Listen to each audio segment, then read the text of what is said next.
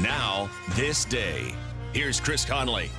The Beatles, the most successful rock and roll band of all time, released what may be their worst album on this day, November 27th.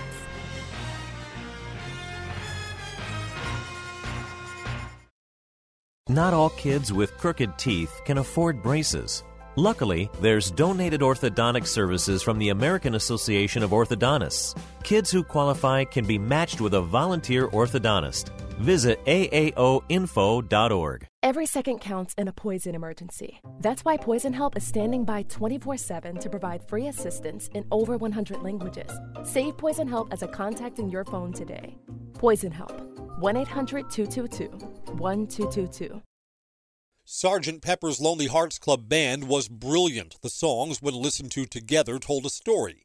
The Beatles created the first commercially successful concept album.